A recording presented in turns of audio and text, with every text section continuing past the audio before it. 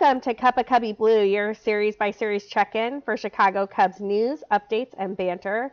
We're an official podcast of Bleed Cubbie Blue, part of the SB Nation family of team sites, and you can find us at Apple, Google, Spotify, or wherever you get your podcasts. Be sure you subscribe for the most recent content.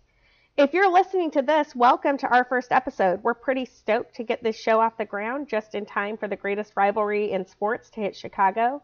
But before we get into Cubs cards, including a look back at the series opener, a little bit about us.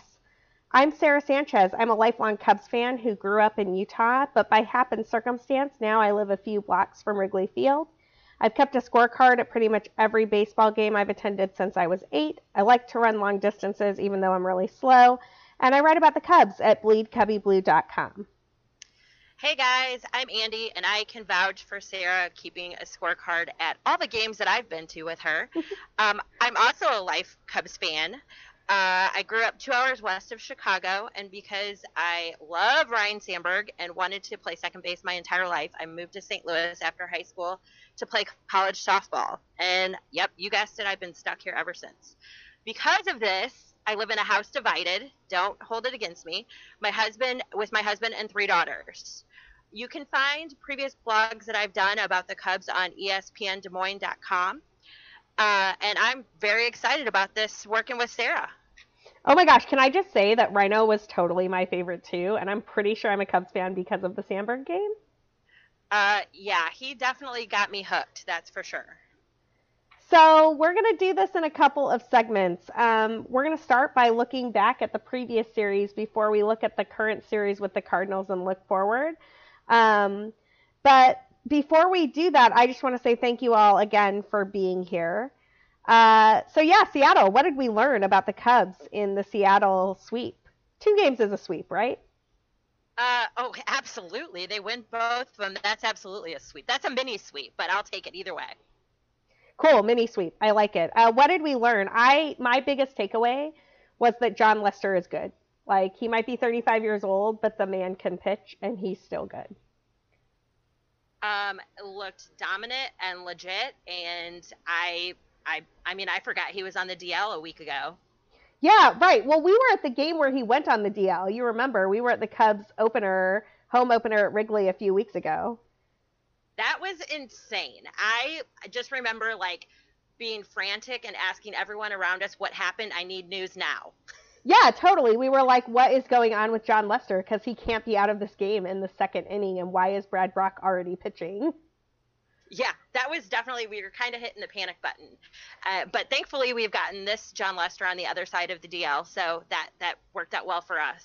Yeah, he seems to be outstanding again, and everything about Jon Lester really looks good right now. In addition to Jon Lester, though, I think that the pitching has been generally good outside of that first 7-game stretch where the Cubs really had some issues with the Rangers and the Braves. I think that one of the things we saw in Seattle, particularly in Game 2, was that the Cubs offense came to play. Like, Kyle Schwarber and Wilson Contreras were just mashing the baseball. Well, and I think a big thing that we have heard a lot of people talk about is the Cubs have lacked the ability to kind of put a team to sleep, step on their neck, so to speak. And I think in that second game, they definitely did that. They did not let up. Even when they had a 4-run lead, a 5-run lead, they just kept putting their foot on the gas. And it was really good to see that they never took the intensity to another level, even though they had such a good lead. Yeah, that's totally true. I mean, I'm not even sure that ball that Wilson Contreras hit has come down yet. That was launched into orbit. It was out of, what do they call that park in Seattle now? T-Mobile something.com. I don't even know. Whatever they call that field in Seattle now. He hit that ball. Literally, I heard it bounced in the upper deck or something. It was crazy.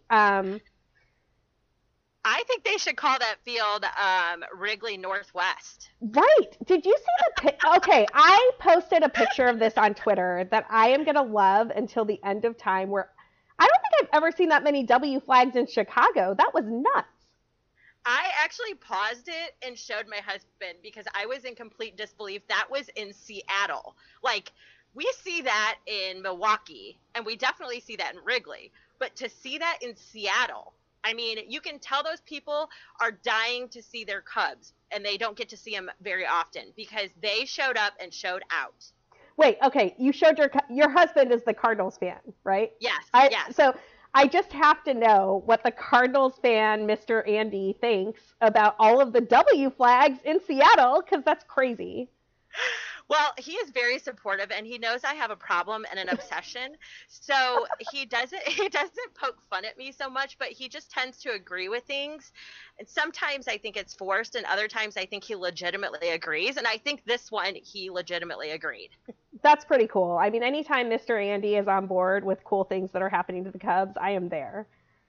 And I love that you call him Mr. Andy. I can't wait to tell him that. Oh, yeah, that's totally going to be a thing. Like, it's episode 1, but he's already Mr. Andy forever.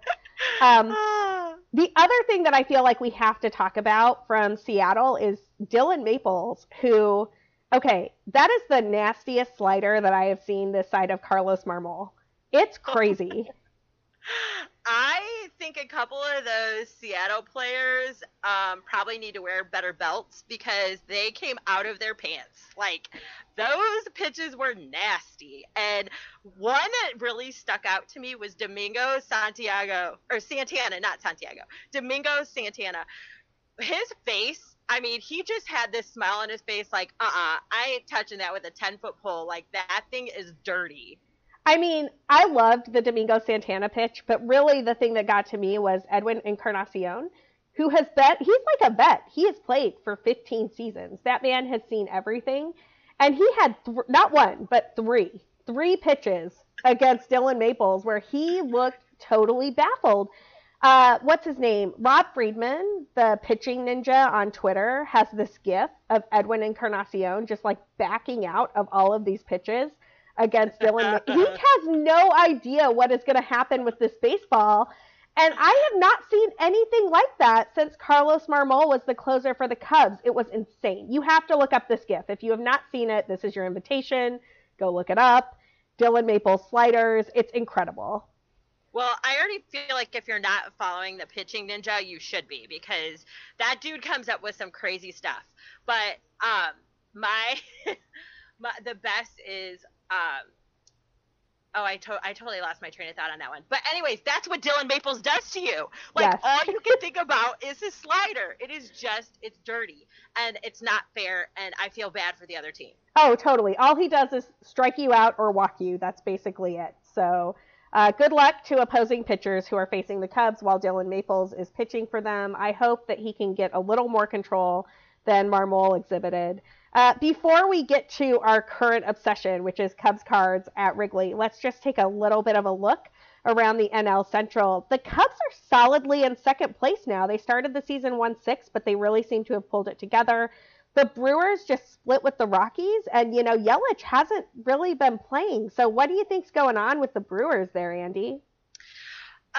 Well, you hate to admit that someone like Yelich has such an effect on this team, and they did pull out a win without him on the roster on, I believe it was Tuesday, or I guess it would have been Monday and Tuesday because they split with Colorado and lost the last two. So, I just think they lost a little bit of their momentum.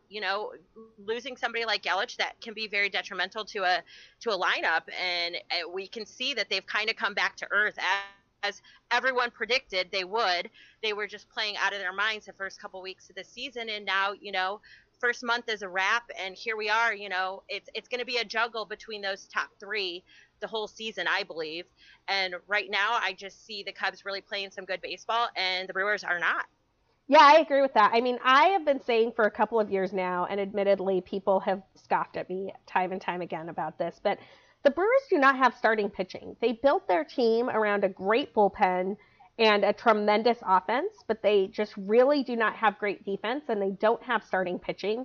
And I feel like you're seeing what happens with that now. So even their bullpen is really strained. They've had too many innings on those arms, and they don't have the ability to pick up starters. Peralta had a terrible start the other night.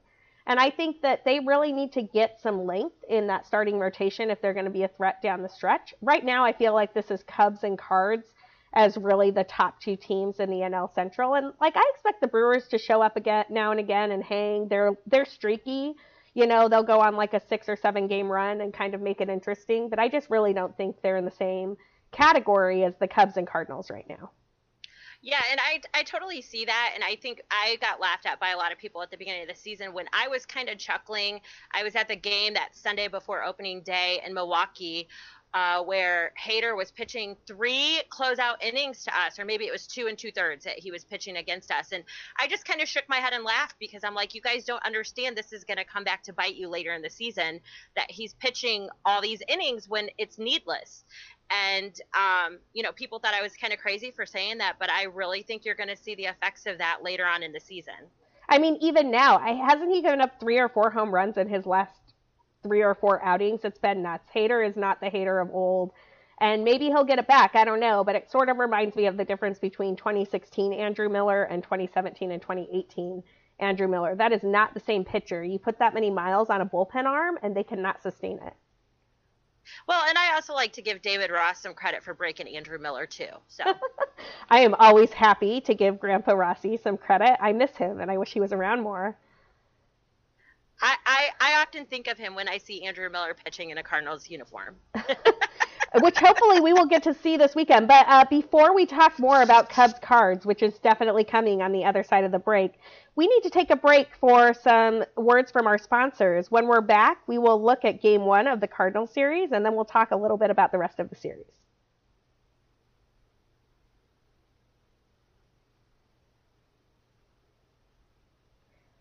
And we're back.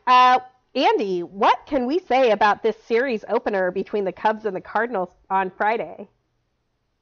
Holy Kyle Hendricks, Batman. Wow. Yeah, tell me more. I agree. I almost don't have words. I mean, I seriously, for as good of a performance as he pitched, we should have a lot of amazing things to say. All I'm going to say, this is all I'm going to say, 81 pitches, 18 balls. That's it. That's it. 81 pitches, 18 balls. Like, that is insane to me. That is absolutely insane. A complete game, 81 pitches, 18 balls. It's not just insane, it's a palindrome, which I think that the professor would appreciate. But yeah, this was a masterpiece by Kyle Hendricks. I don't remember the last time I saw a game that was this dominant, that didn't involve double-digit strikeouts or a no-hitter or something crazy like that.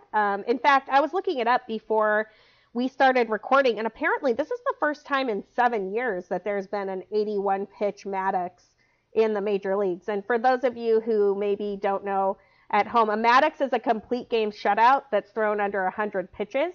So that is a rarity in and of itself. It just doesn't happen every day. But an 81-pitch Maddox is just, we haven't seen it since 2012. It's kind of crazy. And Kyle Hendricks did that on Friday against the Cardinals. Well, this is the Kyle Hendricks that we all know and love. And for him to show up like this today in a position that we needed him to show up like this was just so refreshing. And it was almost like I'm not even going to try and pretend like I didn't feel this way. But every inning I was kind of waiting for the other shoe to drop. Like I was waiting for something to happen. So when he just kept going, and I will confess, I was consuming the ball game while at my day job. So it was a very abbreviated sense of the game, but every inning I was just kind of waiting. Oh gosh, how many hits are they going to get this inning? How many runs will they score? Blah, blah, blah. But the fact that he just kept going, and this is the Kyle Hendricks that we know, was just, it was so good to see. If he can start riding this momentum into his next starts, I mean, this rotation is definitely on its way to good things.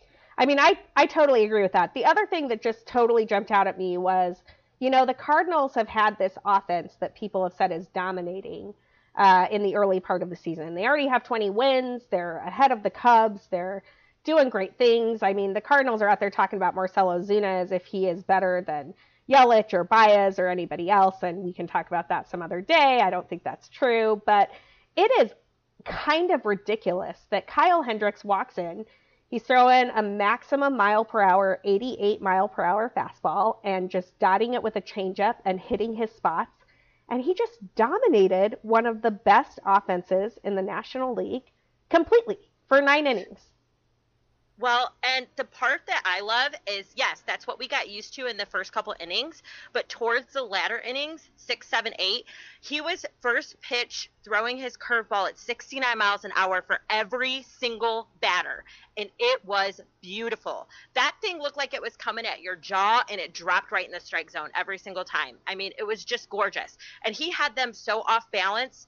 Nobody was making good contact at all. It was beautiful. It was, like you said, a masterpiece. Oh, totally. And I want to give a shout out to the Cubs defense here because there were a couple of hard hit balls, but they did nothing with them. I mean, Javi Baez made a play at shortstop that we are spoiled with, frankly. Like at this point in Chicago on the north side, we see these Javi Baez plays and we're like, oh yeah, shortstop always makes that play. And it is just not true. Javi Baez saved runs in this game. Jason Hayward did one of those slide catch things that he does that is incredible. And Ben Zobrist had a really nice catch in right too. I feel like the defense showed up today, the offense showed up just enough today, and Kyle Hendricks was just on his game.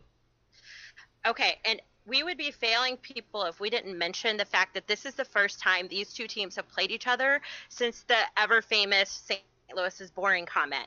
So I was on the edge of my seat with that first at bat from Chris Bryant waiting to see what would happen. Well, granted, he struck out, but I think he gets the last laugh today.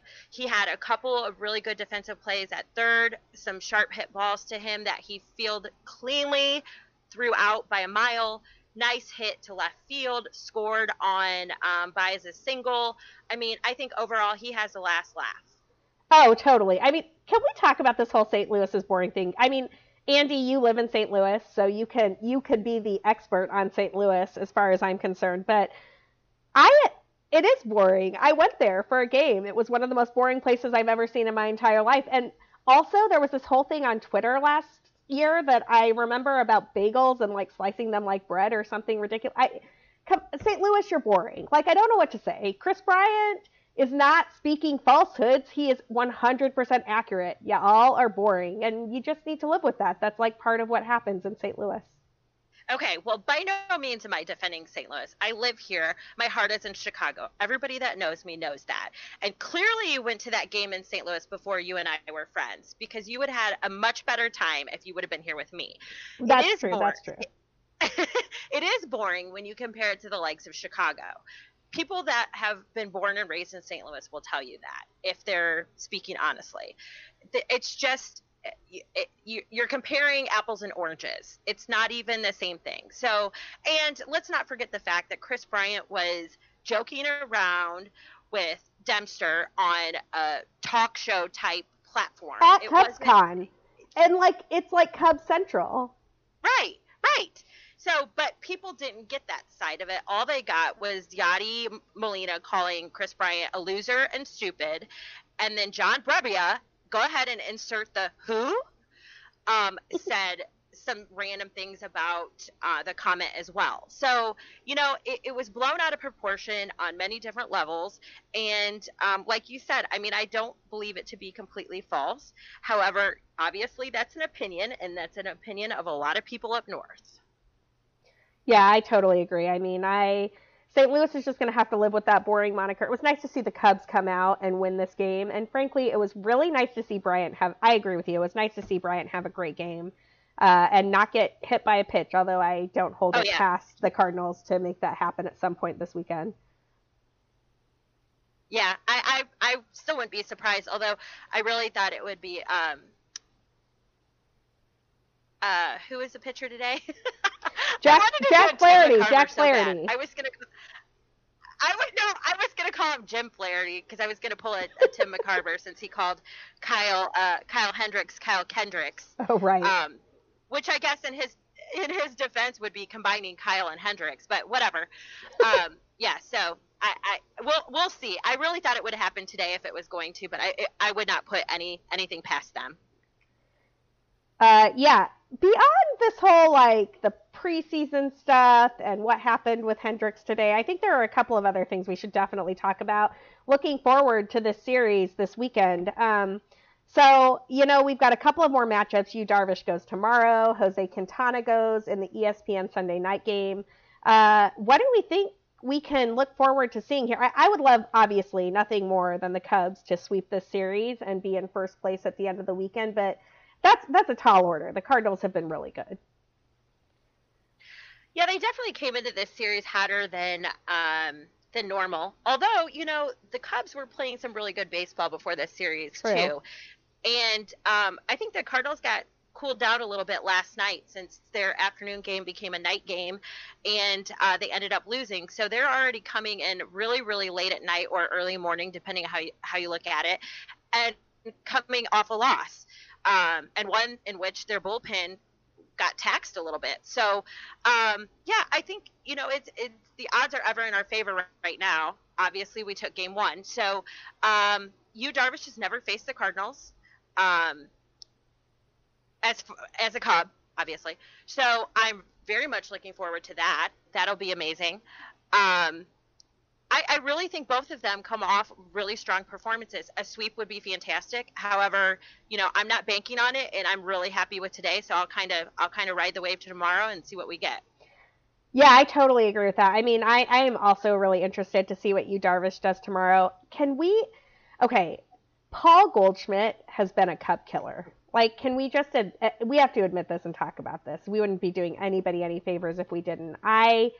When he was a Diamondback, I was kind of glad that we only saw him a few times a year because he just does so much damage against the Cubs. And he didn't do that damage today. It's possible that he won't, but I am a little nervous about seeing Paul Goldschmidt at Wrigley in double-digit increments this year. Yeah, for sure. I mean, you could definitely hear the collective sigh and groan of Cubs fans when he got traded to the Cardinals. That was rough. That was a rough day. But combined today between him and, I know how you feel about Matt Carpenter, but Goldschmidt and Matt Carpenter today were a combined 0 for 8. So, I mean, that has a lot to do with the pitching performance we were getting out of Kyle Hendricks, but also it's nice to kind of take some wind out of their sails because I feel like both of them probably felt a little too overconfident coming into Wrigley, being that they both have the reputation of being Cubs killers. So it was nice to see them go 0 for today. And you know what? I've heard this and I will say it. If Yu Darvish gives up a solo home run here or there, can hold him to 3 runs, our offense can do the rest. That would, to me, is a good game for Yu Darvish. So I just need to be really clear. My concern with Matt Carpenter is that I do not believe that he makes good salsa.